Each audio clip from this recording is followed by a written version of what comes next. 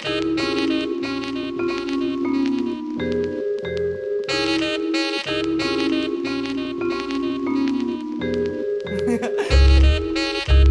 одна дорожка будет, да? Отходняк МС, ёпта. Отходняк МС.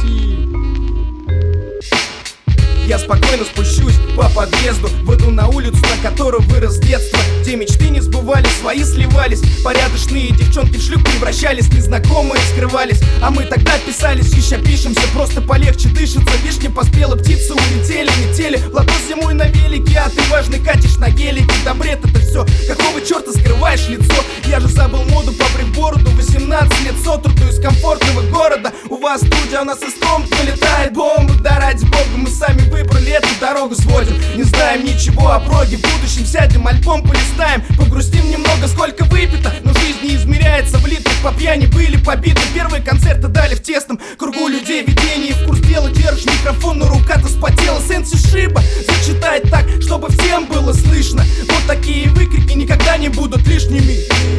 Насчет посыла слов и смысла ты просто не готов услышать истины. Твоя вина лишь в том, что заражен, ни разу не пробовал кислый. А заразили тебя люди, стоявшие близко. Вот так жестоко, жестокий мир. Правда, матка, сам знаешь, сильнее и режет как ножом по маслу, но только больнее. Поэтому готовься, брат, и слушай жизненные оскалы. Сущность даже андеграунд. За 20 с лишним лет видал многое. Алкоголь, трава, наркотики, смерть знакомых. Белые дороги к хорошему не приводит, и это не проповедь.